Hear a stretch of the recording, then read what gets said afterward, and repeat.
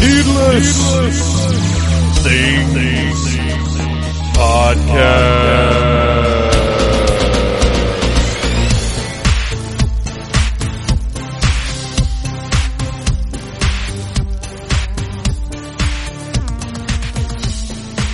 Hey, Phantomaniacs, and welcome to the newest episode of the Needless Things Podcast, where we talk about toys, movies, music, and all manner of pop culture dorkery. I am your host, Phantom Troublemaker, and I don't know how long I have to talk because I woke up this morning with a piercing feeling in my throat. I'm not going to say pain, it's just annoying, but it feels like I've got something stuck in the back of my throat. You know that feeling, and you know it's no good. Excuse me, I'm trying to keep hydrated. And I've just been exhausted all day. I've done nothing. Which, granted, it's not like I'm necessarily a go-getter and I'm doing things all day long normally, but today in particular, I have just been beat. I hope this is a bug and this will pass soon because I have a wedding to be part of. Well, I have to work tomorrow, and then I have to go straight to a rehearsal dinner for a wedding, and then Saturday I am in a wedding, and I don't feel great. I don't feel great, but I'm going to get this done. I'm going to get some sleep. I'm going to work. I'm going to get, I'm going to make it happen. I want to talk to you guys real quick about something that's been pissing me off a lot lately, and it's when you go on Facebook and you see those Universal horror fans, or fans of He-Man, or fans of WWE. I don't know that I've seen one like that, but you know what I'm talking about. There are these posts that are advertising T-shirts, and the T-shirts are usually pretty cool looking if you're a nerd. And maybe they've got stuff like fans of Green Bay Packers for Sportos. I don't know, because they are directing their marketing towards what you're interested in, but these pages with these products are thieves. They are creating unlicensed merchandise and making money off of things that don't belong to them. Now, there's a whole big mess to get into as far as copyright goes, and I don't want to get into that, but these people are shitbags in that they're just making money off stuff that's not theirs. It's not even whether or not they have the rights to. It's just they're lazy. They're not doing work. So fuck them. So don't buy shirts from those kind of places. I can't tell you how angry it makes me. And the reason I'm so upset right now is friend of the show, Mark Maddox, who is one of the most talented artists I have ever had the pleasure of knowing personally, has just posted a T-shirt that features his art that is not authorized. And Mark is an independent artist. He is not, he's not a guy who's just rolling around in big piles of money. But he's fantastically talented, and these people have chosen to steal from him and make money off of his blood, sweat, and tears. And in my opinion, there is nothing more fucked that you can do as a thief. Obviously, there are worse crimes, but profiting off of somebody else's hard work like that, essentially downloading a digital file and then having shirts printed up, you're a piece of shit. And don't support that stuff. And I know there's a lot of people out there who just don't know any better because you see an ad on Facebook and you're like, oh, well, it's on Facebook. It must be legit. And it's not. Don't buy that stuff, people. Just try and do a little bit of research and know what you're buying, who you're buying it from, and just know if it's one of those fans of or whatever bullshit T-shirt pages, they're probably stealing from a hardworking, talented artist. And I think that's horrible.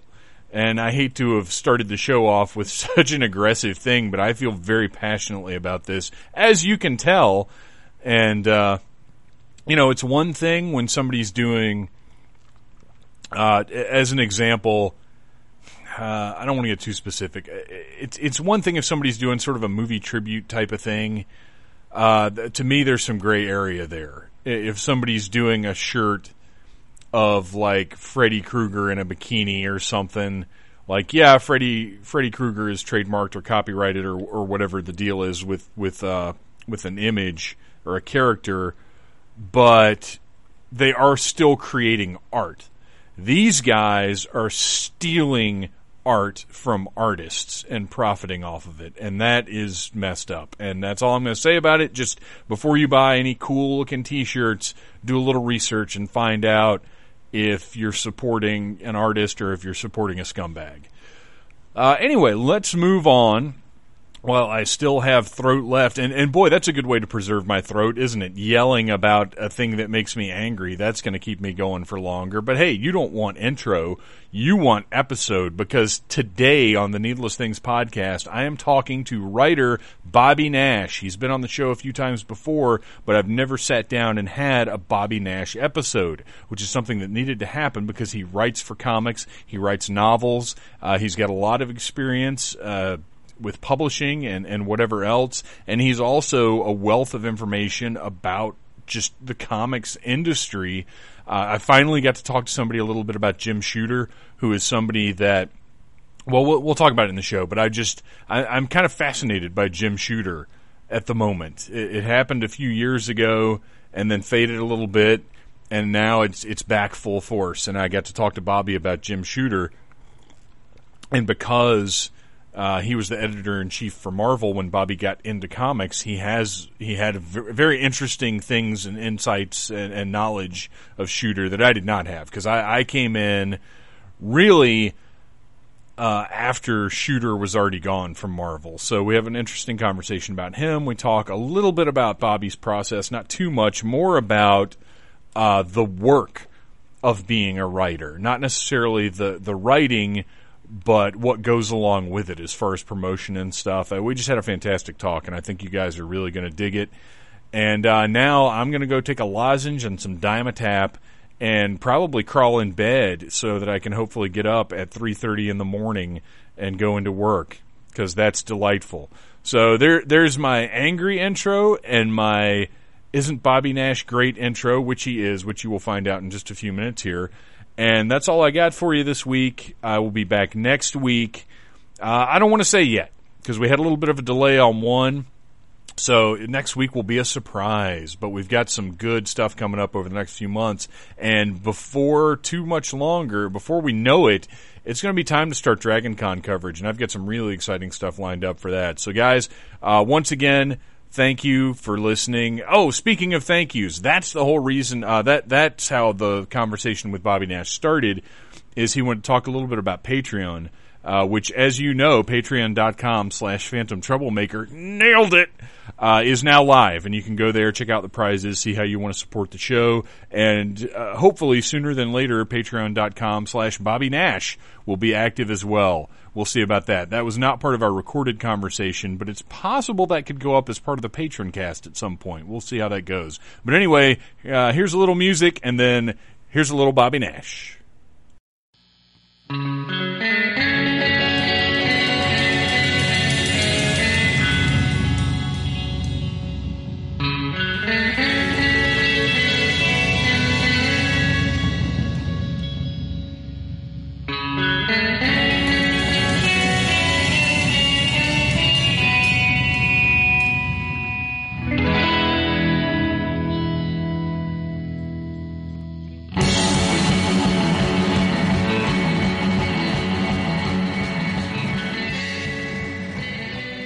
What have you been up to?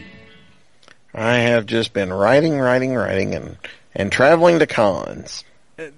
About the con scene, because I'm jealous of like you and Mike Gordon and artists and whatnot, because you guys are actually creating a product.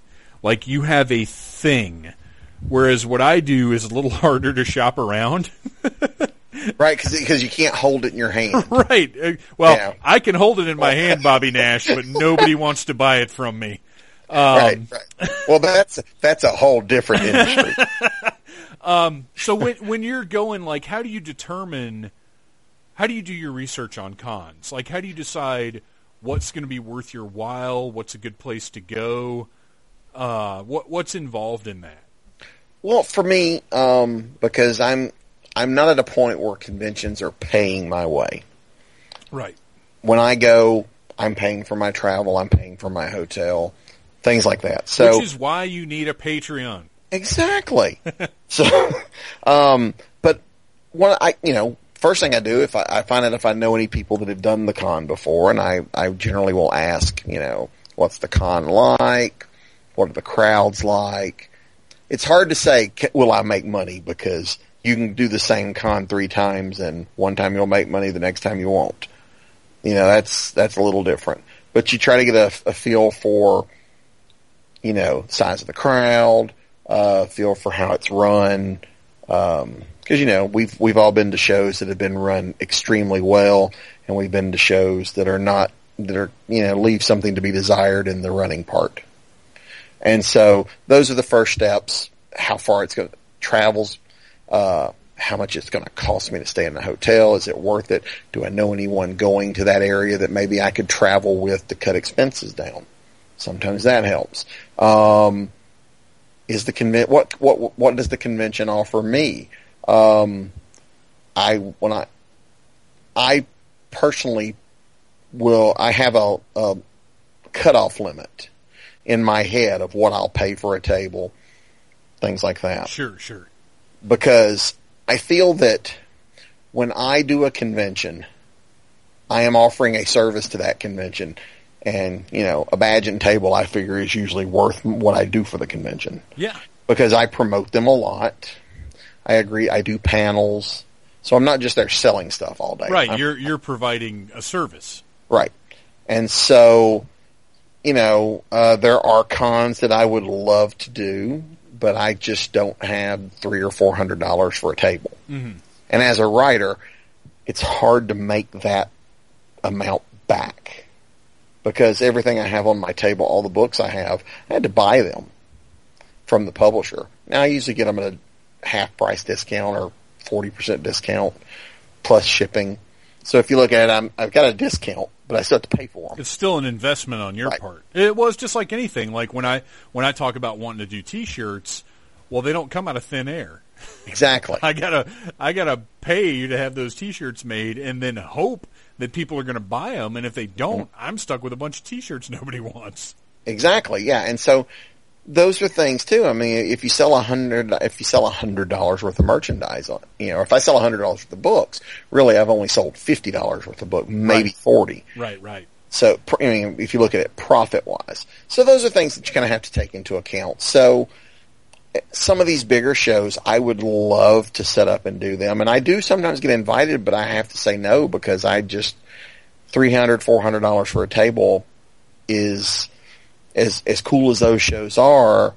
I'm never gonna get anywhere close to making that money back. So those are decisions that I have to make.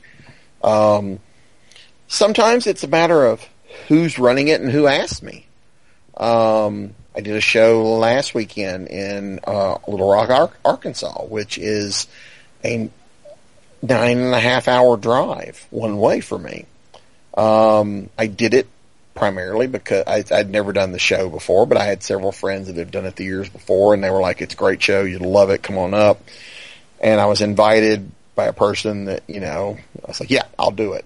And originally I was supposed to be traveling with someone, which would keep the cost down, and that person had to bail, so I ended up paying on my own. But so it was a bit of expense more than I wanted, but you do those things sometimes because to try them out. Sales weren't what I wanted, but I had a great time. So you have to kind of balance those things out, and you never know. Sometimes trying a new convention in a new city, sometimes you're the shiny new thing, and they go, "Ooh, we got to go see what this guy's got." Well, yeah, for sure, because, going, and I'm sure you've seen this even more than I have, going to regional cons around the Southeast, you do kind of see the same faces over and over and over again, and it is exciting when you see a new person. Exactly, yeah, because sometimes I'll do shows. I do a lot of the local one-day shows or the small shows because they're local, and they've supported me, and I go and I do them, and I don't always sell stuff, and then that's cool because a lot of times these people are like, I'll just catch you next time. Right. Or I've seen you, or sometimes it works the other way. I have had people come up and go, I see you at these things all the time. I should probably buy something. Well, and that's another point of sort of consistency, though, is eventually you will get that, you're always here and I've never talked to you. It's time to talk to you. I'm sure every creator that does, those shows with consistency gets that. Mm-hmm. Oh, absolutely. And, I love talking to people. I would probably sell better if I was a better salesperson. I'm not a high pressure salesperson. If you come to my table, I'll say, look, I have books. Please take a look at them. And I'll tell you anything about them you want to know. And that's generally the sales pitch. Well, and there's a line, though, because, on the one hand, you've got the guy that's super nice to chat with, and then you walk away from their table and they're sitting there like, shit, I didn't tell them to buy anything. But then on the other side of that, you've got the guy who does do the hard sale, mm-hmm. and you're like, I'm just going to get away from this guy as quickly as I can because this is annoying. Yeah. So you got to walk a line. Yeah, and I don't want to be that guy. Right. No, you don't. And so but I try to put forth an air of welcome to the table, and I talk to people, and I get a lot of people asking for advice or, about publishing or writing or things like that. Or how do you break into it? I get a lot of those questions. Every once in a while, it's very cool. I had an experience earlier this year where I had a gentleman come up, and I had met him at some of the other shows, and when he was writing his first book, and he sold his first book. And he come by and he said, I just wanted to thank you for all your help because some of the stuff you told me was very valuable in finding my publisher for my first book. Oh, that's great. That kind of stuff makes you feel really, really good about yourself. Well, and every once in a while, you'll launch a massively successful podcasting career, as you did with me. Well, yeah. Because that I don't know if you remember or not. It was one of the Atlanta Comic Cons, mm-hmm. and Mrs. Troublemaker. You've known her for years. Yep. And she and I were there, and she was like, "You should go talk to Bobby Nash. He's a really great guy." And I was like, "Award-winning Bobby Nash doesn't have time to talk to me. That's ridiculous. Why would I waste his time?" And she said, "No, go over there and talk to Bobby. He's great." And I went over and talked to you, and through you met Mike and got involved with ESO, and now here I am today with my very own show and game show and all kinds of other things that honestly, if she hadn't pushed me to talk to you, I don't know where I'd be with that kind of stuff right now, because it was in part that you were, so friendly and ready to talk, and obviously Mike and Mike were as well, that I was just kind of like, I can just go up and talk to people about random things and get on shows, and now I talk to them and ask them to come on my show. Exactly. and now it's full circle, because here you are. I think this is your third time on, I think? Something like it, yeah. Because you were there, I think maybe the third or fourth show that we did live from Odin's. That's right, yes, we talked something comics. Where you explained to me the proper colors of the Fantastic Four's costumes. Yes. And then you were on pretty recently. We talked about DC TV. Yes, that's or right. superhero TV shows. Yeah. Shows. Yeah. But now it's Bobby time. So what I want to talk about, I think we discussed a little bit on your first appearance about your influences. But what's interesting to me is that you write novels and you work in comics, and to me, they would seem like entirely different parts of your brain working. Oh, they are. Absolutely. But what started you off? Was it novels? Was it comics? Or what made you feel like I can do either of those things or one or the other? Where did you start with? I started out and I had this grand dream. I had it all laid out. Don't we all? Had it all laid out. I was going to be a comic book artist. Oh, okay. And that makes sense because you're still, to this day, still sketching. Yep. So I used to, like most teenage guys that are into this stuff, I was writing and drawing my own comics, and And I never thought of myself as a writer, even though I was writing the comics I was drawing. Where it finally I started to think about writing, I noticed other art friends, by the time I was in college especially, other artists that I know were coming to me wanting me to write comic stories for them to draw. And so I would do that, even though I still never thought of myself as a writer.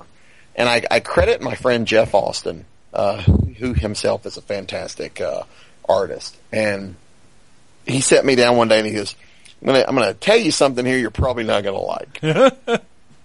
Which is never a good thing. But he goes, look, he says, I see what you're doing here. He says, I'm gonna tell you. He says, and I mean this with all the niceness I can muster. You're never gonna make it as a comic artist. You're not there. And it's true. I mean, looking back on it now, he's right. My work was not at a professional level artistically. He says no publisher's gonna, he says you could get better. He says, but what I see, and I'm paraphrasing a lot of this, but sure, is what I see is he says you're actually a really good writer. And I'm like, but I'm not really a writer. And he goes, who wrote all this? And I go, well, I guess I did. And he says, I think if you focused on one, like you're splitting your focus between writing and drawing and writing and drawing, and he's like, if you focused on one of these, I have a feeling you'll excel at it. And I think that for you, that choice is probably writing. And it's one of those things. Sometimes you need that kick in the ass to. Oh, sure. And it happened at just the right time where I was willing to listen to that and not get all offended because somebody didn't like the way I drew. Which is a tough thing to do because you're absolutely right. Like, we all, every once in a while, need that person to say, look, this thing here isn't working out for you. You need to focus your stuff elsewhere. And you're right. They've got to hit it at the right time. Otherwise, certainly with me, I'm just going to get all pissy and be like, you don't know what you're talking about. Get out of my face. Yeah, exactly. You have to. It just so happened that I was in the right place to hear it at the time. Yeah. And I was like, you have a point there. I said it begrudgingly, but he had a point there. And so I kind of took it to heart, and I focused a little more on writing. I learned more about the craft of writing because at that point I was writing as an artist writing. I wasn't writing full scripts. I was making notes, drawing them, and then so I actually learned a little about what the scripts look like, which when I discovered that there are no set formulas for writing comics. There are none. There are none. Talk to 10 writers, have 10 writers show you their scripts, you're going to get 10 different looking scripts. They'll have similarities, but there's no uniformity. Well, and that is something that in the little bit of I guess research or talking or whatever that I've done, I have seen that there's so many different ways. You have some writers that will just write a story and essentially leave it up to the artist to do whatever they will with it. You have some that will give them thumbnails. You've got some guys that will literally almost draw the comic and hand it over to the artist. Mm-hmm. It seems to vary a lot.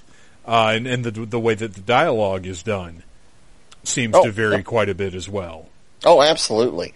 And I started out doing it, I would do the thumbnails because I was still thinking like an artist. Mm-hmm. And so I would write the scripts and I would do the thumbnails with it because the thumbnails were helping me think. Because there's more to, like when you look at a comic page, a finished comic page, there's more to it than drawing 5 panels with 5 different actions. You still have to draw it in a way that your eye follows and the flow through the panels. Could you tell that to most of the artists working in comic books today?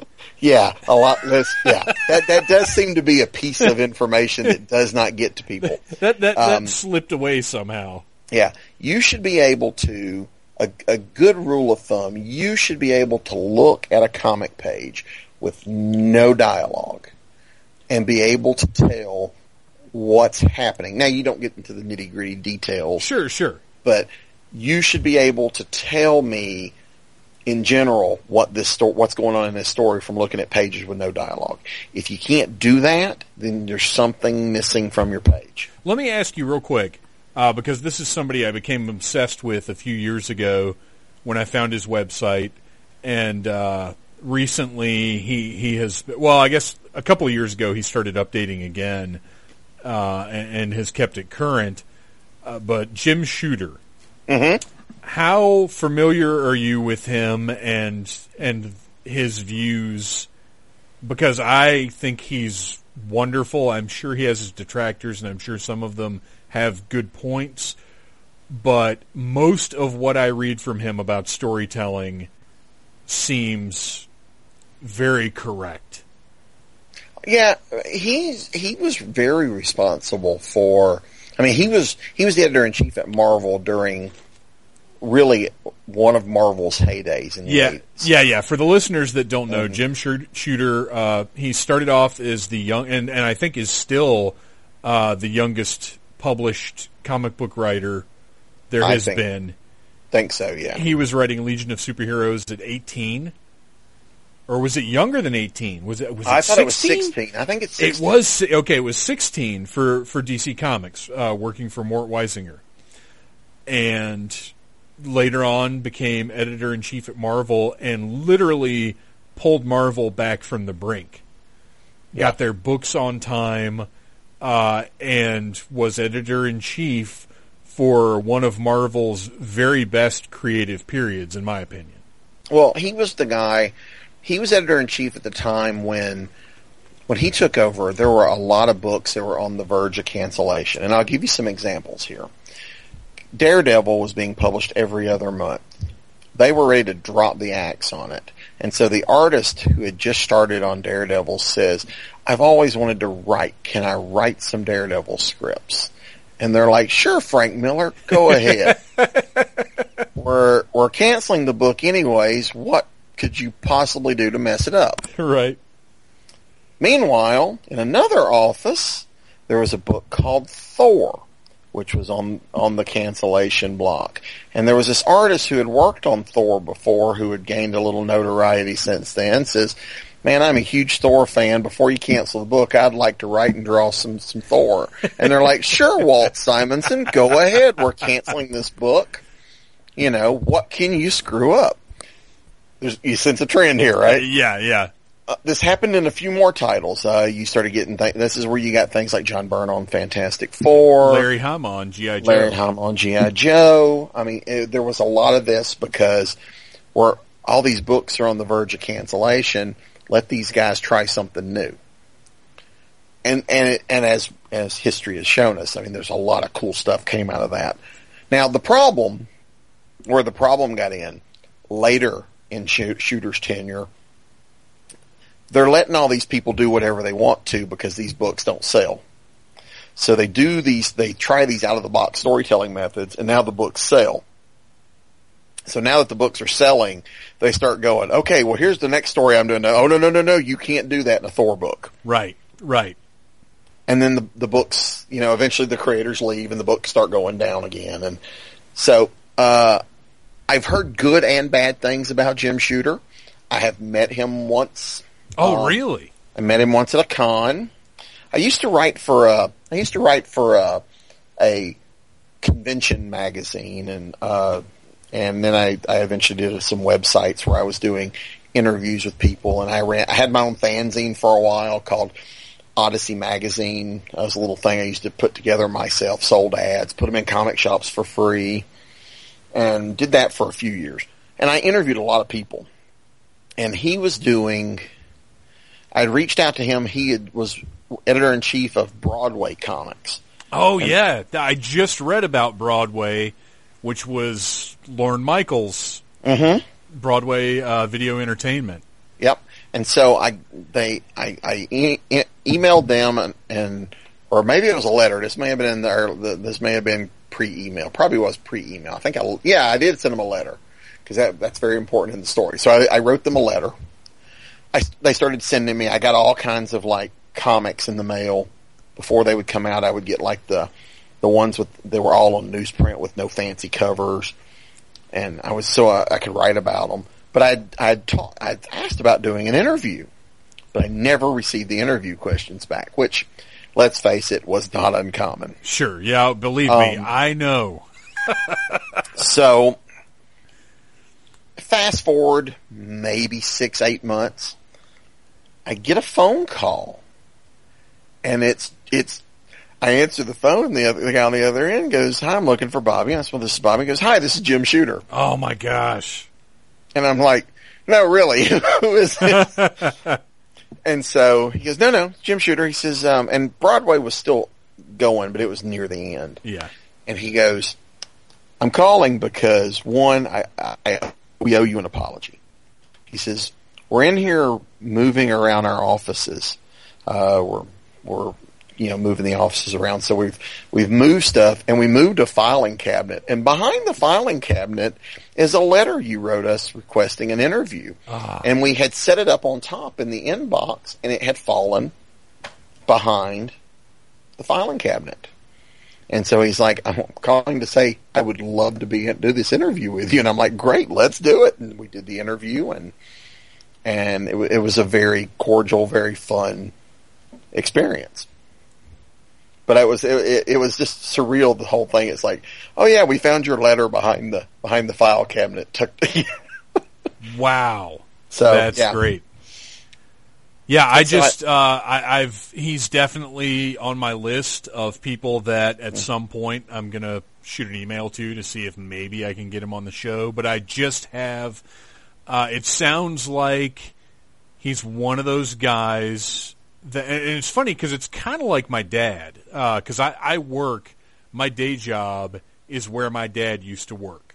Oh, okay. And when I first started there, a lot of people that were there had worked with and for my dad. And there were some people who thought he was the greatest guy ever. And these people were the hard workers, the people that were very good at their jobs and produced. Mm-hmm. There were other people that thought my dad was an asshole and who were not very nice to me because of how they felt about my dad. And as time went on, I learned that these were the slackers. These were the guys who did not work very hard, who did not do their jobs very well. Mm-hmm. And I think at least a portion of the Jim Shooter scenario is that. Yeah. Most of the stories I've heard about him that tend to be, I guess, on the negative side, and this is not a unique thing to his tenure as editor-in-chief, because there certainly were Stan Lee stories that were much the same way, is that sometimes I've heard stories of, like, he would approve something and then he would forget about it because, he's overseeing the whole company. Right. And then months later he would see books and he'd go, "Yeah, we can't do that." And they're like, "But you said we could." And they're like, "Well, now I'm saying you can't." And there were a lot of creator egos, it happened. Sure. And sometimes, if you're told you can do something and then you're told you can't and you've already set things in motion, stories don't make sense. But again, not an uncommon thing, and certainly not just a Shooter thing. You've heard the story probably about the time for a while that Iron Man's armor had a nose on it. Yes. But for our listeners that have not, tell it, share it. The way the story goes is that at one point in looking at a cover or something, Stan Lee remarked that, how does Iron Man breathe? How does, because he's got a flat face, and he's like, what happens to his nose? Shouldn't the Iron Man armor have a nose? So the editors are like, Stan wants a nose on Iron Man. So, which may not have necessarily even been the case. Right. He's just thinking He's thinking out loud. Right. And so they go and they're rushing in. They're drawing noses on pages, and there was the cover for that next issue. Jack Kirby had drawn this Iron Man that's flying through space directly at the reader, and now it's got this big ass nose, triangular nose piece on it. And the book comes out and Stan goes, "What the hell is this?" And they're like, "Stan, you said he needed a nose." And he goes, "I did." Because, again, Stan was there were so many books that he had, he was making, and as soon as he said it, he probably forgot he said it. Yeah. And I think it was the same kind of thing with Jim Shooter a lot is, somebody comes up and knocks on the door and goes, "Jim, we want to have Dark Phoenix, wipe out this planet, then we're going to have her lose her powers." Great. Yeah, a month later, wait, what? Yeah. That one I am familiar with, and he's discussed, and what the reason that I do have so much respect for him, and that I do tend to sort of lean towards his side on a lot of things, is if you go to his website, which is I think just jimshooter.com, all of the stories that he shares, he has no trouble saying when he's been wrong. Mm-hmm. He's not self-aggrandizing. Like, if you're an intelligent person, you can listen to someone talk or read what they're writing and tell where the BS is, and tell where, when they're blowing their own horn or maybe telling half-truths. Like, you can kind of pick up on that kind of stuff. Right. If you go to anyone's website and read a few months' worth of content, you've got a pretty good idea of where they lie on the BS meter. And I feel like he's pretty straightforward. I feel like he tells it like it is. And when he starts to talk about storytelling, he so far has never said anything that's wrong.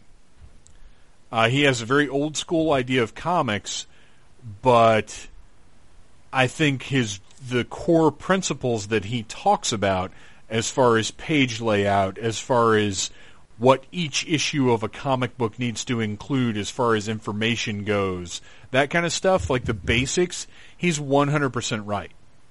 Oh, absolutely. There are certain things that we use different tools to create comics today, but the same basic things are there. I mean, you have to know storytelling. Comics are not 5 individual or 6 individual images on a page. Those images need to go together. And you know what? That's not even just a comic book thing. It's a movie thing. It's a TV thing. I don't know how the Batman versus Superman thing has gone here on this site, but I'll tell you very quickly. It was not the movie I would have made. I was able to enjoy it though, but in the end, it's the 9th highest grossing superhero movie of all time, and that makes it a failure because it stars the 3 biggest superheroes of all time. Right. Well, there's no way any Iron Man movie should have ever done better than a Batman, Superman, and Wonder Woman movie. That is crazy pants. Right, because Iron Man at best when those movies came out was a D-list character. Yeah. Yeah. He was a guy that showed up in the Avengers every once in a while. So regardless of what anybody thinks about Batman versus Superman or how much they enjoyed it, it is demonstrably a failure. Well, I remember there's an interview with Zack Snyder where he's like he's defending the movie, going, "But I love the comics. Look, I pulled this scene from the comics and I pulled this scene from the comics." Right. And I'm like, "Yeah, but the trick is you have to make those scenes work together." Yes. And if you do a comic book with 5 if you do 5 pages of a comic and those 5 pages have nothing to do with each other, you're not telling a story. You've just got 5 individual pages. Yeah. Storytelling is very important, and there's a lot there. There's a lot that a writer brings to the process. There's a lot that the artist brings, and they each bring a different thing. I don't know exactly what words to use, but there's sensibilities in the writing and the art that each bring to it. There are certain terminologies I think everybody working in comics should know. I remember being very stunned. I mentioned to an artist, when you're writing, I write for the page turns. Yes. Page turn reveals, odd numbered pages are always on the right. So when you flip over to page 2, if you want to surprise the author or the audience, have your surprise be on an even numbered page. Yes. Because if your surprise is on the right and you're reading the left page, it's not really a surprise because you can see it. So you write for those type of things. And I mentioned that to an artist because the artist wanted to move stuff around. And I was like, but the page turn reveal, that throws to page turn. And he goes, what's a page turn reveal? So, it's like, we all learn as we go. Certainly I didn't go to school for any of this. I learned a lot on the fly. I've learned a lot from talking to other creators. I've learned a lot working with creators.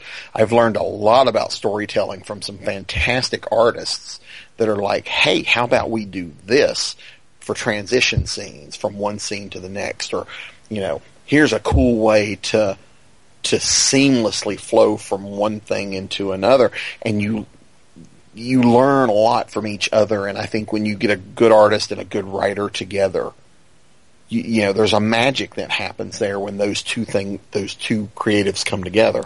Yeah, I think you can tell when people are, even as a reader who maybe is not as well versed in the mechanics of it, you can tell when there's a good synergy between the writer and the artist. When you've got something like Saga, they're on the same page, so to speak. Back, what kicked me off Uncanny X-Men when it was Chris Claremont and Mark Silvestri, I feel like they had a special thing going. You can tell when the two are complementing each other. You can just tell when it's working. When there's a connection. Now, you can't always tell when there's a disconnect, but a good comic when you're reading it. Right. And speaking of which, actually, before we get too much further into the process, I want to cover, who are your guys? Like, when you were coming up, who were the artists and the writers that stood out to you, that were kind of your heroes and your inspirations? Well, when I really got into comics, I'd read comics here and there, but when I really started to get into them, know who was who, know who the creators were. When I was 12, we moved from Doraville to where I live in the Winder area, which in Georgia, if anybody not in Georgia, that means nothing to you. Sorry. Even if you live in Georgia, that may mean nothing to you. We moved when I was 12. And I should have just went eat simple. We moved when I was 12. And the first people I met when I moved were guys that were into comics, which I did not have where I lived before. So now I had friends at school, and they started introducing me to books that I was unfamiliar with. And this was early 80s. So I was introduced to Uncanny X-Men. And this was I remember the first issue of X-Men I ever read was the one where it's got Wolverine on the cover and dead Kitty Pryde at his feet. Okay. And you open it up, and on the inside, Wolverine's jumping at Mystique, and she slashes his throat and kills him on page 2. And I'm like, oh my God, this is good. Let's keep reading. And I read, my friends had several, so we were trading off comics back and forth. So I got into X-Men. I'd never read X-Men before. Someone introduced me to the Fantastic Four. I was familiar with the cartoon, never read the Fantastic Four before. And so you're talking about the cartoon with Herbie, yes, rather than the Human Torch, right? Yes. And so someone put a John Byrne Fantastic Four in my hand, which, changed my life because I became an instant Fantastic Four fan. Someone put a Walt Simonson Thor in my hand. I got another friend that's over here that's going, oh my God, this guy doing Daredevil, you've got to read these. And we were each buying with our limited funds comics, and then we would read them and trade them. Man, you really were. I mean, granted, it is not referred to as the Golden Age, but you really were coming up in the golden age of Marvel, from my perspective. Yeah, and then so I'm getting into those things, and then a friend of mine says, "Hey, have you read the new Teen Titans?" So I'm reading the new Teen Titans, and then another friend goes, and I'm jumping a few years around here. Sure. But then I get another friend here that goes, "Oh my God, I just found this new book. Here, read these Teenage Mutant Ninja Turtles." So I was reading all these things that, when they were starting up, and these things, when these things were happening, and I wasn't really as familiar with what happened in Thor, before Walt Simonson. And then later I did, because I started going in and looking for back issues. Well, and back then, though, I feel like you didn't have to be. No, you really didn't. But I really I devoured these things. And Captain America was awesome. It was the Mike Zeck years, which was gorgeous covers and just made you want to read the book. Or Spider-Man. Now, Spider-Man was my entrance way to comics. The first three comics I remember ever owning. It's possible I had some before these, but these are the first three I remember. Sure. And I still have them. We had there was a store called Zayre. I don't know if you get it. Yes. Okay. It was a store called Zayre. Zayre is where I bought my first cassette tapes with my own money. Yes. It was Beastie Boys, Licensed to Ill, and Run DMC, Raising Hell, bought from Zayre.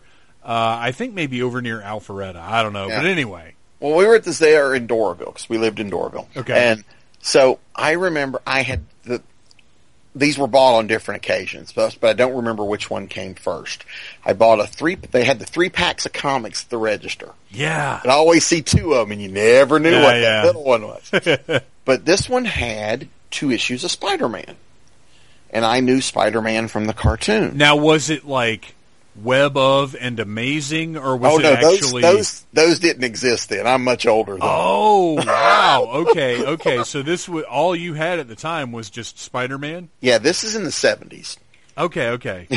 Yeah, I'm a little kid. This was in the 70s. Yeah, I always think we're right around the same age, but I think you got a couple years on. Yeah. So I get these home, and I open them up, and it's a bigger treat. The third comic, the one in the middle, is also an issue of Amazing Spider-Man. Oh. So, and there are 3 issues in a row. It's issues 192, 193, and 194. Oh my gosh, that never, ever happens. Never happened to me ever again. Now, who's the team on these? This was Marv Wolfman and Jim Mooney on art. Or, no, Marv Wolfman...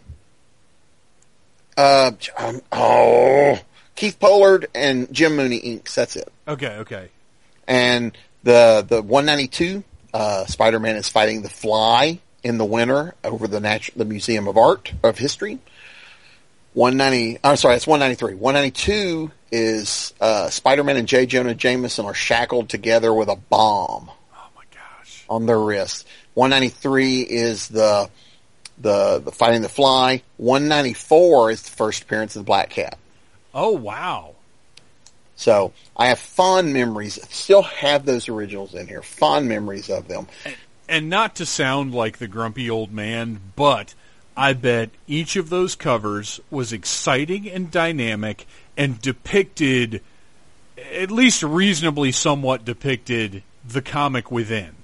I tell you what, that Google Amazing Spider-Man 192, 193, 194. The cover with them shackled together with the bomb. You're on the cover. It's Spider-Man and J. Jonah Jameson we see them from their back. Mm-hmm. They're not even facing us. And there's this bomb that they're shackled at the arms, and there's a bomb on the shackle. J. Jonah Jameson's freaking out, and the bad guy, Smythe, is over there going like, doing his typical... I'm sitting here looking at it now. It's beautiful. And so that made me want to read it. And I also remember getting a big thrill because at the end, after they get the bomb off, and they're able to get the bomb off at the last minute, and Spider-Man throws it up, it explodes in the air, and Jameson starts giving him one of his typical, you're a menace, Right. And Spider-Man turns around and starts to give it to him, and he goes, you know what? The hell with it. and dives out the window. And I was like, Spider-Man said hell. And it was a thrill for me. Now, it took me 10 years before I found out what happened at the cliffhanger to the one with the black cat. Sure. Yeah. Dude, that's how the first Batman comic that I picked up was...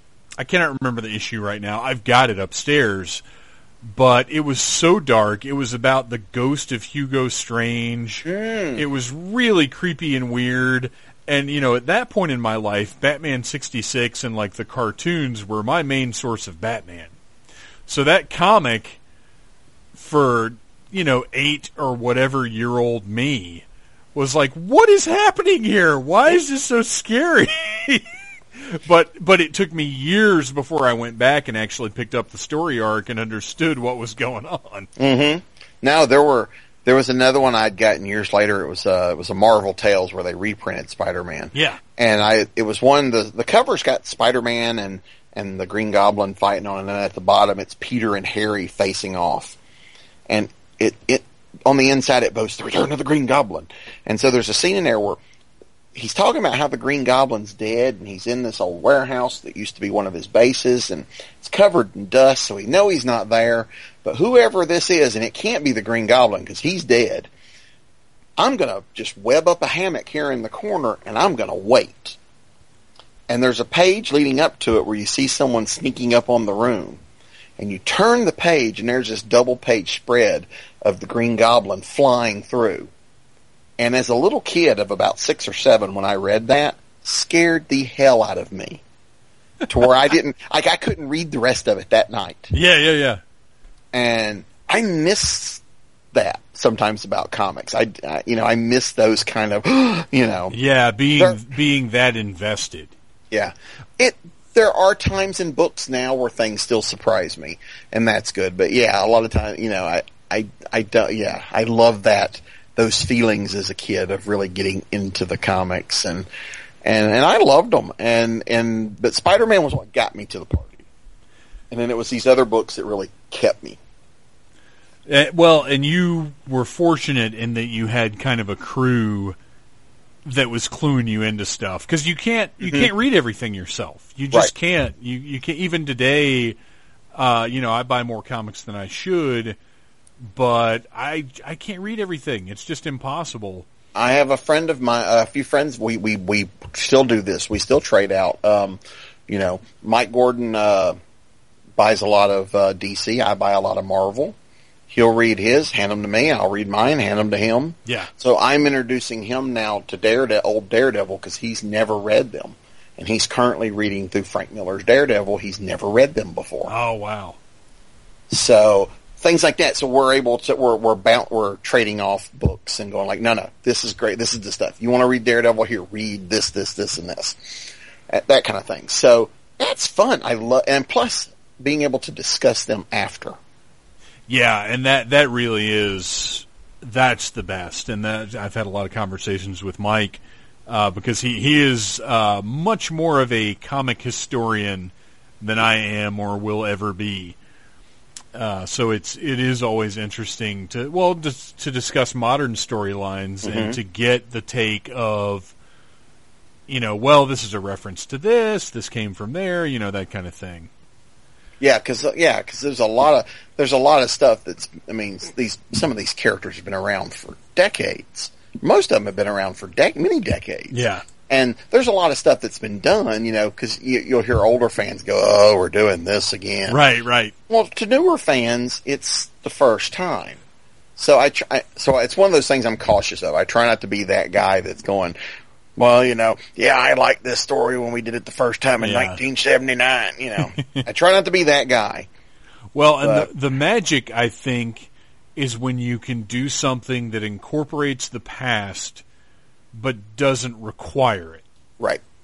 Where you know, your older seasoned fans can look at it and go, oh, I see where that's coming from, but your newer fans who aren't as well versed can look at it and go, oh, this is just a really cool story. Yeah. And maybe years later when they read it for a second time and know their history a little better or whatever, can pick up on the references. And I think Grant Morrison While sometimes he does baffle me, Grant Morrison has told a lot of stories that incorporate the past in such a way that it's very rewarding for both kinds of readers. Exactly.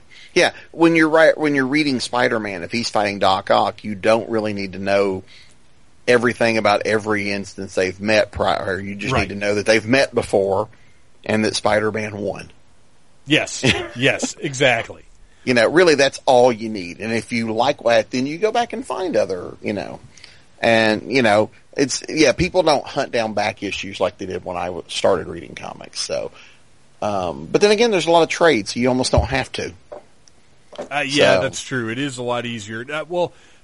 Speaking of buying comics, was the direct market, when you first started getting in, was the direct market a thing yet? Were there comic shops, or were you getting them from like Kroger or whatever?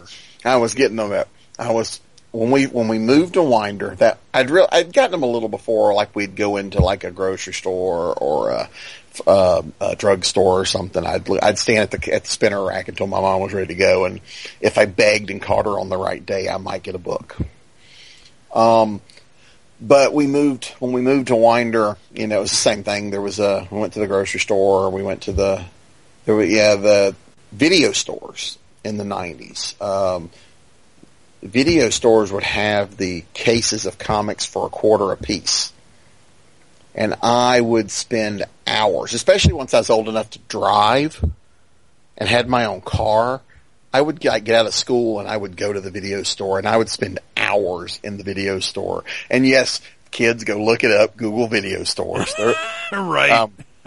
And I would go through these boxes of comics and I was filling up runs. I have almost a complete collection of Fantastic Four, and most of them I paid $0.25 a piece for. Wow. I have almost every issue from 32 up. Of like in the 60s, 32. I remember, I think my source of comics was Eckerd more often than not, because they would have the spinner rack, and I would buy G.I. Joe every time we went. That was the first comic that I collected. I've often attributed Uncanny X-Men to be the first comic I collected. That was the first comic that I had to have every issue. Mm-hmm. Like, I read the first Uncanny X-Men I bought was, and I think it's 237, but it's the one with Wolverine on the cover, and he's possessed by the Brood. Oh, yes. And I actually have a statue of that. That's how big a deal that is to me. That's the first comic where I became a sequential collector.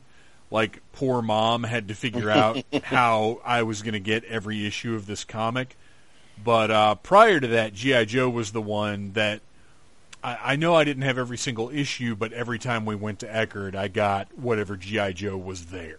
And I will say this, the G.I. Joe covers made you want to read that book. Oh, dude, absolutely. They had some of the best covers ever. The Michael Golden covers are, without exception, fantastic. But Herb Trimp did a ton of the interior art on he was there. He was the first artist. He worked on it when they were just soldiers before they got all fancy. Right. Where everybody was just green. Yeah. And then Rob Liefeld, one of his early jobs, was a G.I. Joe cover. I remember Mike Zeck did a lot of them. Yeah, that's right. Really, really gorgeous covers. And just the covers made you want to pick it up to find out what was going on inside that book. Well, and the covers were important because the G.I. Joe cartoon, they weren't allowed to advertise. Initially, they weren't allowed to advertise the toys. Right. But they could advertise the comic book.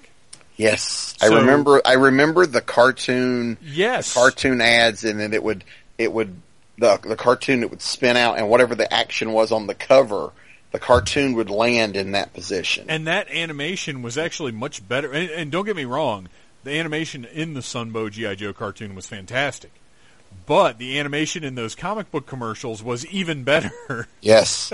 And if anybody listening hasn't seen them, Google them. They're online. You can watch them. They are fun, and they're short, and there's a lot of them. Yeah, there are. And, oh, so much fun. And because that was, the original deal was Hasbro said we're marketing a toy, and we want a comic book basically so we can advertise the toy.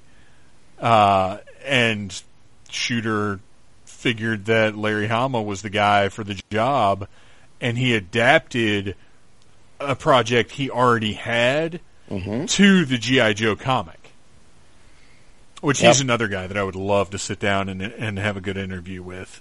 Yeah. And he's fairly accessible. He's at all the Joe Lantas here. I really need to try and get on that. But yeah, that G.I. Joe was the first one I was collecting, but X-Men was the first one that I was like, I have to know what's happening next issue. Yeah, and the X-Men at that point too. Well, for there was a good 10 years for the X-Men title, and I say title because eventually there became a lot of them. Yeah. Where Uncanny X-Men was that was the it book. Yes. If you weren't reading X-Men and you walked into a comic shop, you didn't know what people were talking about. Well, and it's interesting to look back at the sort of the early mid 80s, I guess, because X-Men and Teen Titans were it. Yes. Those were the top books to the point where that was the crossover that DC and Marvel initially did. Yep. That was like, oh, well, these are our hottest titles, let's do it. And it, to think now that X-Men were ever that much bigger than, Avengers or Spider-Man or anything. Because I was always an X-Men and Spider-Man guy. Until the first Iron Man movie came out, I didn't really know anything about the Avengers. I mean, I had read some comics with the characters. Obviously, you can't be a comic book nerd. You can't be the kind of guy that goes to a comic shop every week without having read some Iron Man books or whatever. Right. Or like Secret Wars, obviously. But they were never my guys. I never really... there's only been a couple of runs of the actual Iron Man book I've followed. But in the 80s and 90s, the Avengers were a fantastic read. Really? Anytime... If you can find an Avengers that Roger Stern wrote, highly recommend it. You get to a point where it was Roger Stern, John Buscema, and Tom Palmer on the art, and that's where you start getting into the thing where we first meet Nebula, Thanos' daughter, and she's, his granddaughter in the comics. Now she's his daughter. Right. But and fantastic stuff. And I highly recommend the Roger Stern Avengers to anybody. And they're all traded, and I think they're still trading some. But that's where you got all the stuff where the Masters of Evil destroy the mansion. They move out onto the island. All this stuff. Oh, is that the one where Cap's shield gets broken? Oh no, this is years before that. Yeah. Oh, okay. Yeah. Because I've read before about, I want to say it was the Masters of Evil, break into the Avengers mansion, wreck everything. Do they kill Jarvis? Spoiler alert. They don't kill him, but they hurt him really bad. Okay. But they torture him in front of Captain America. Oh. They have beaten Cap, and they have Cap tied up. And they make Cap watch as they beat Jarvis to within an inch of his life. Oh my gosh! And this was some heavy stuff for the time. And a lot of characters got hurt. Like Hercules almost dies. There's, which leads into a whole other story where they have to take him back to Olympus, and Zeus is just a little pissed that his son was almost killed, and he decides, I'm going to blame the Avengers for that. See, and this stuff. This is the kind of stuff where, people make fun of Claremont and his, my name is Cyclops and I have to wear a ruby visor or my powers get out of control.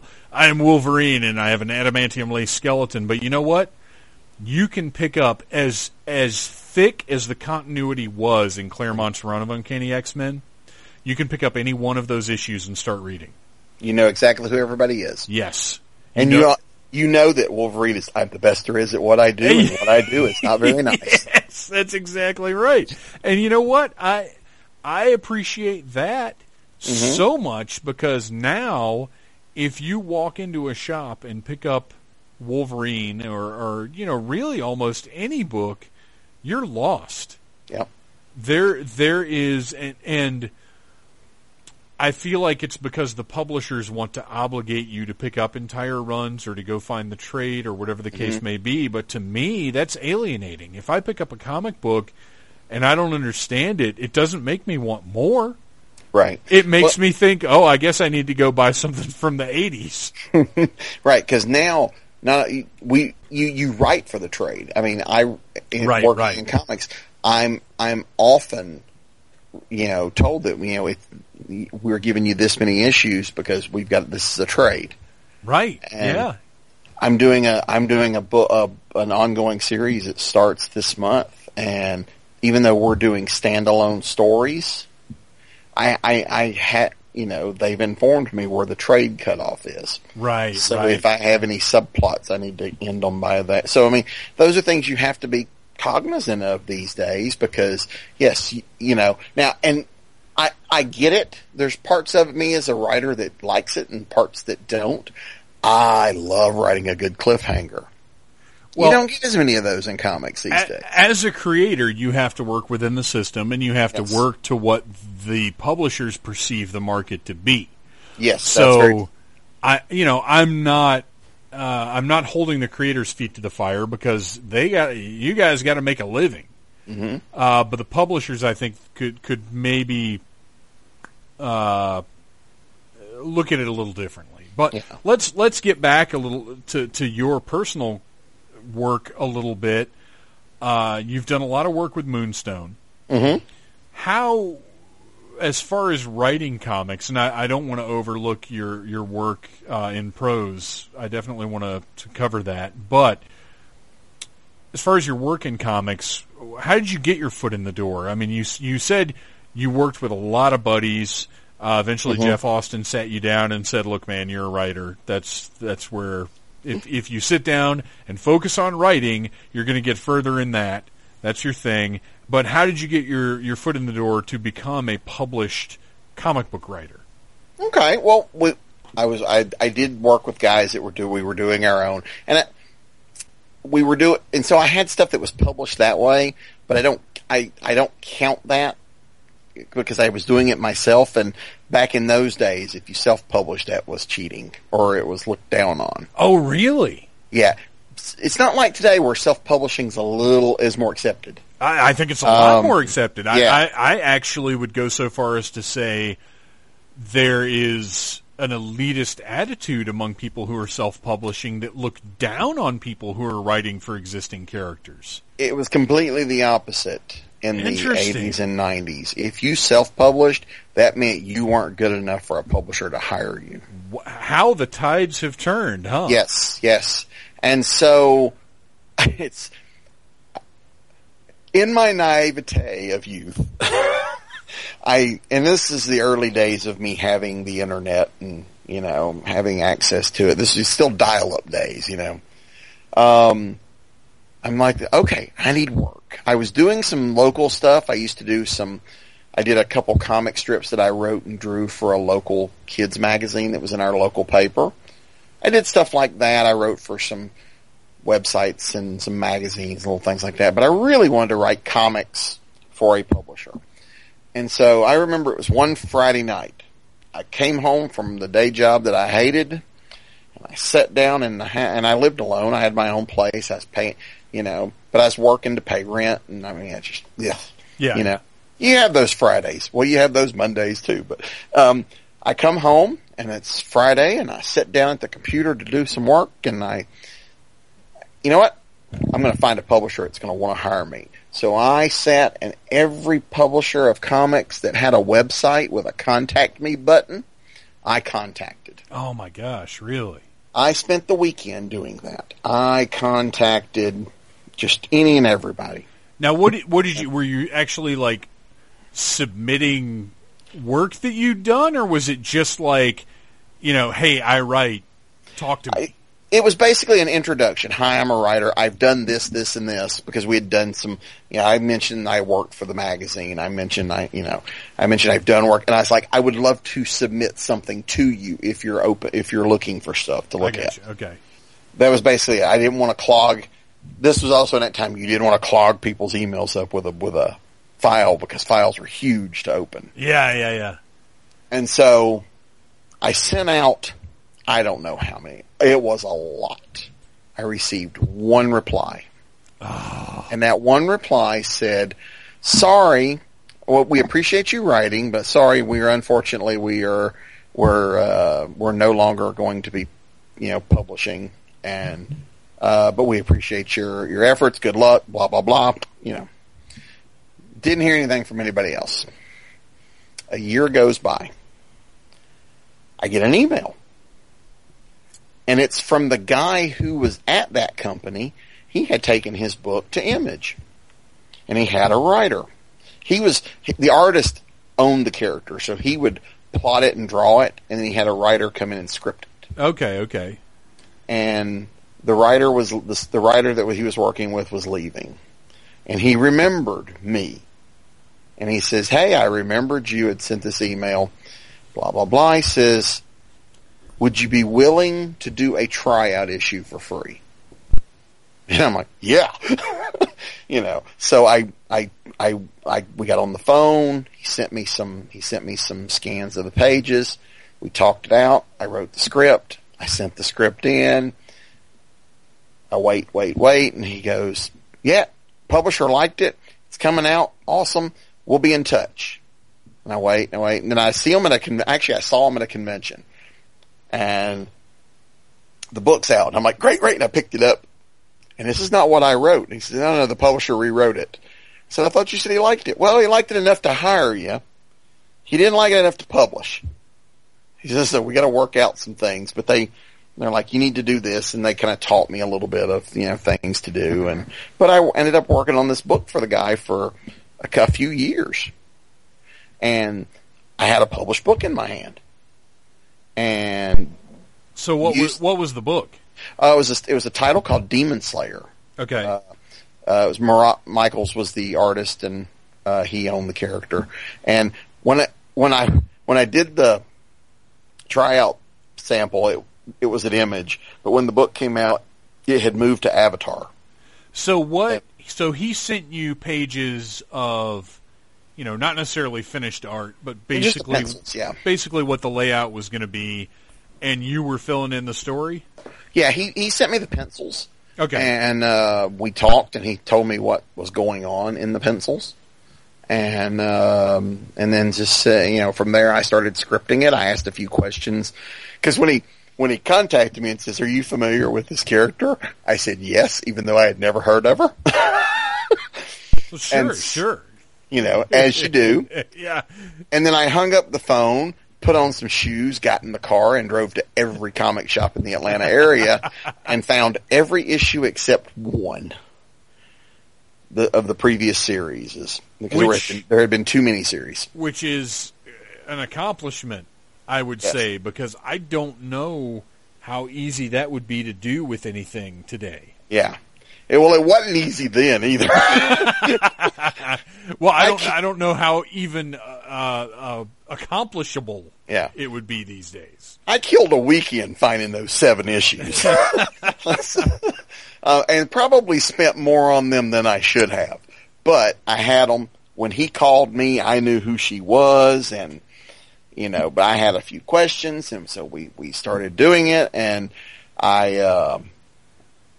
so I'm scripting from his plots, and I'm adding bits of characterization. And then later, I got to write a 6-issue storyline all on my own because they liked what I was doing. And the publisher knew that I was working on my first novel. And so my actual first prose sale of a prose story was also to that publisher. Oh, nice. They were starting up this new adult book, because they did a lot of adult books at Avatar, called Jungle Fantasy. And it was basically there was these jungle girls on an alien planet with dinosaurs. I can't even imagine. Yeah. It was very a softcore type thing. Sure. But this was adult. It meant there was nudity. Yeah. And some implied sex. So I wrote this short story. So it was the first short story I ever got paid for was also for a comic book publisher. Oddly enough, I saw about 2 months ago the publisher reprinted the story in another book. They didn't tell me; someone else did, but it was reprinted not too long ago. So now, how does that work as far as, not dollar amounts, but just royalty wise? Like, are you as a creator? Are these guys taking care of you in perpetuity for your work that gets reprinted? How does that work? Ideally, yes. In reality, yeah. Yeah. I doubted I would see anything, and I haven't. I mean, like I said, they didn't even tell me they were doing it. Right. So. Right. But that was when that story had originally come out, it did really well for the publisher because I got to work with Al Rio, who was a big deal artist at the time. And really, it was Al's name on the book that sold the book. Right, right. And so yeah. And at that point, or really at any point, I guess, if you want to keep the glass half full, any project is another opportunity to get your name out there. Absolutely. That's why I started doing things like anthologies with short stories, because when I started doing conventions, I'm like, I got 2 books on the table. Yeah, that sucks. We need to get some more books on the table. Well, I think that's how the Missus first discovered you. I think you were in a collection that she picked up. And I think maybe she'd met you in the shop or something prior to that. But I think as far as your writing goes, I want to say that you had something in a collection, and she was like, oh, he's good. And searched out maybe Evil Ways. Probably. Yeah, because if memory serves, and I used to not tell people that I wrote comics when I went in comic shops. Right, that's what I'm thinking. And so I knew her just as a guy who bought comics before before it got to the point. I didn't want to be the guy that walks into a comic shop and go, "Hey, I'm a writer." You weren't wearing your published writer T-shirt. No. And so it was we had known each other a little while before she found out I wrote some books, and I think you're right. I think she had seen my name in something and says, "Is this you?" Yeah. Why didn't you tell me you wrote stuff? We could have had stuff here on the shelf. Right. I was like, well, I'm not a good businessman, and obviously I went into writing. I'm not a good. So yeah, but no. Every time when I look back at what I've done, I could walk you through every book that I've done on my bookshelf. I won't, because it'll take. That's a whole other. Well, hour. Yeah, we'll do another episode. I can point and go, okay, because of this book, I got to work. That book got me hired to do this. Right. There is a nice step, like stairs, of one book leads to the next, and I can pretty much pinpoint from one to the other how this got me, because, and a lot of times it's networking. I wrote my first novel just because I wanted to see if I could do it, and it sucked, but I did it. Yeah. So I wrote another one, and that one got published. And then I'm sitting next to a guy at a convention, and he's starting up an imprint, and he goes home with my novel, Evil Ways, and he contacts me and says, "Hey, we'd love you to write something for us." So I write something from them, which gets me Domino Lady, which, and I mean, there's a nice step, one project helps you get the next.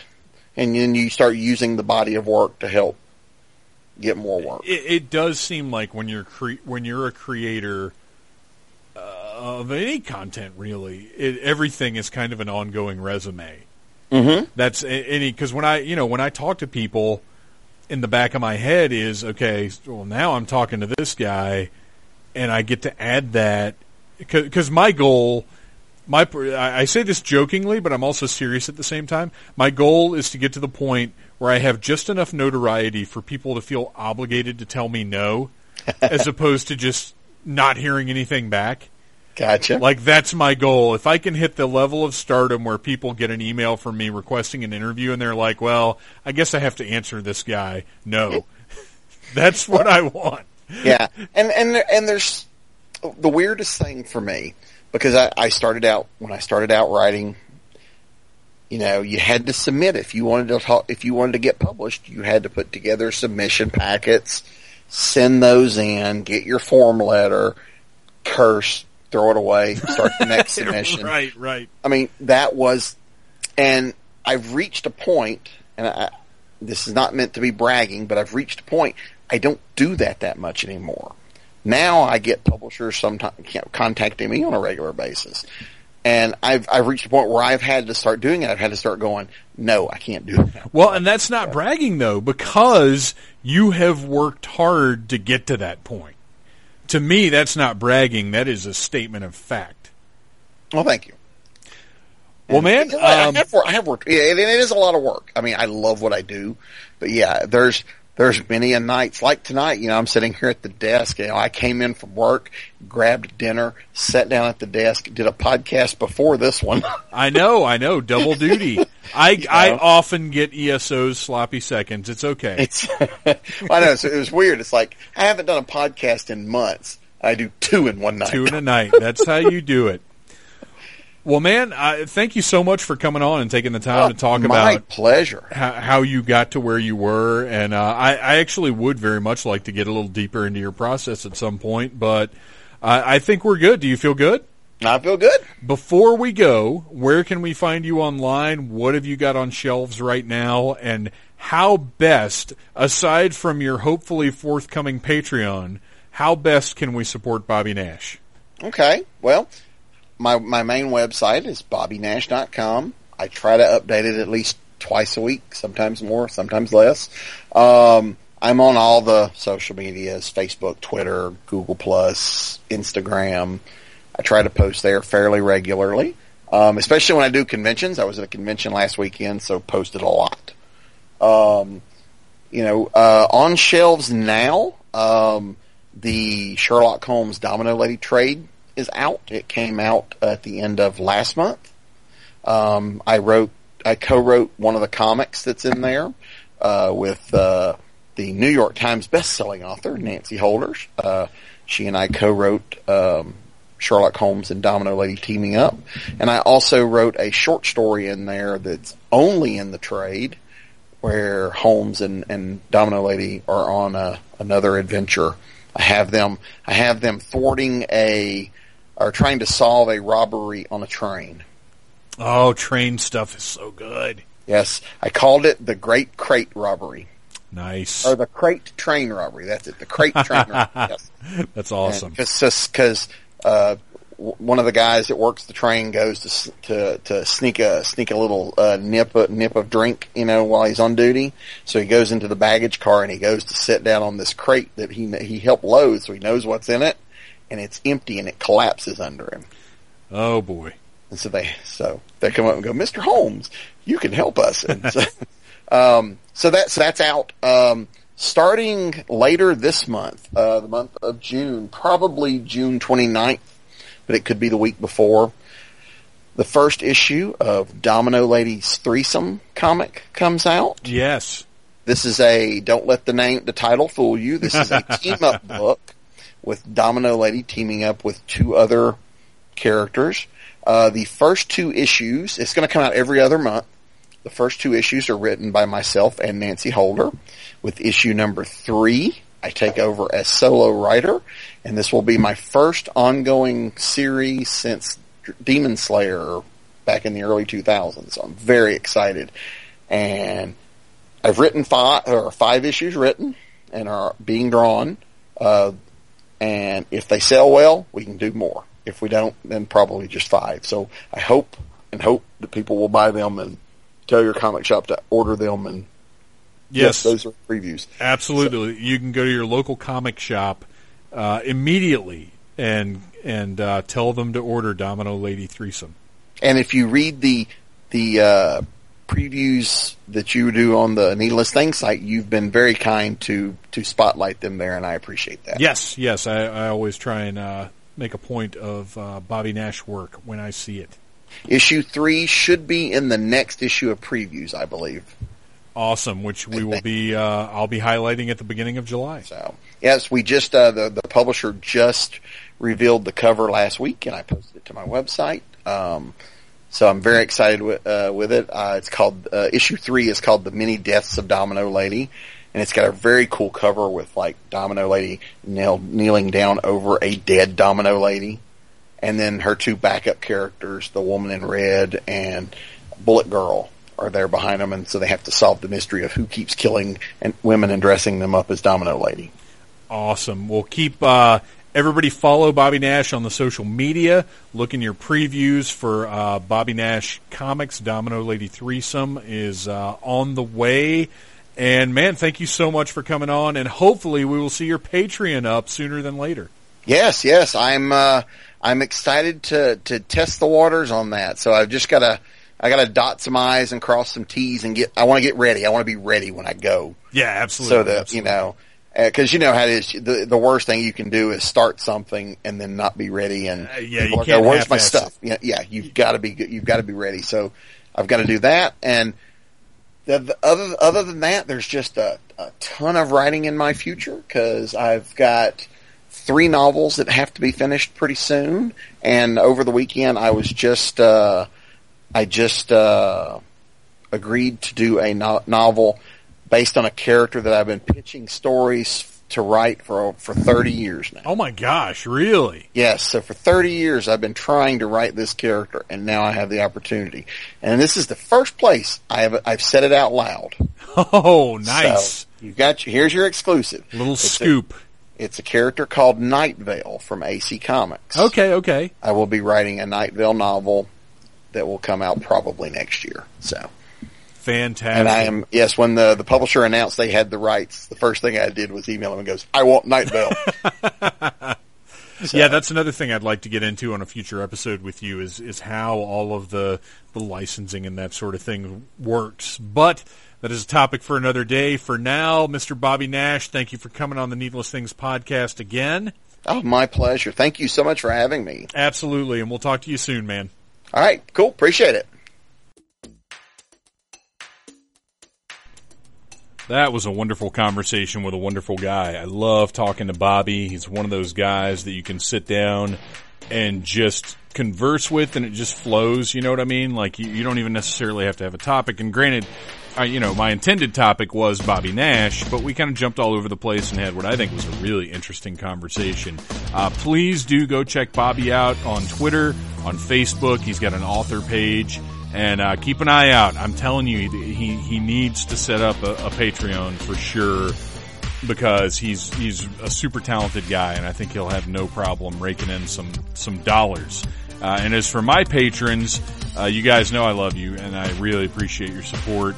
And always looking to hear feedback, not just from my patrons, but from everybody else as well, as to what would be good rewards. That page is patreon.com/Phantom Troublemaker. Always evolving, always changing to suit the needs, wants, and demands of the savvy podcast fan.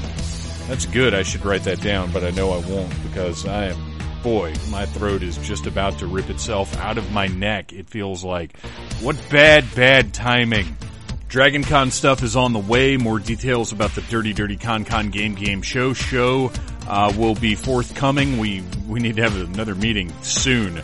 Life happens, people. The phrase herding cats is ridiculous and unnecessary, because all you need to say is it's like trying to herd people, because people, you get more than one person involved in a thing, and it becomes difficult. Jobs, life, everything else. It's just tough, but we're doing it because we love to entertain. We love to go to DragonCon and put on a game show, and I love you guys. Thank you for listening to the Needless Things podcast. You're the best. You can find the show on iTunes, Stitcher, Downcast, or in the ears of a Trader Vic's employee. And of course, it's at needlessthingssite.com. Love you, mean it,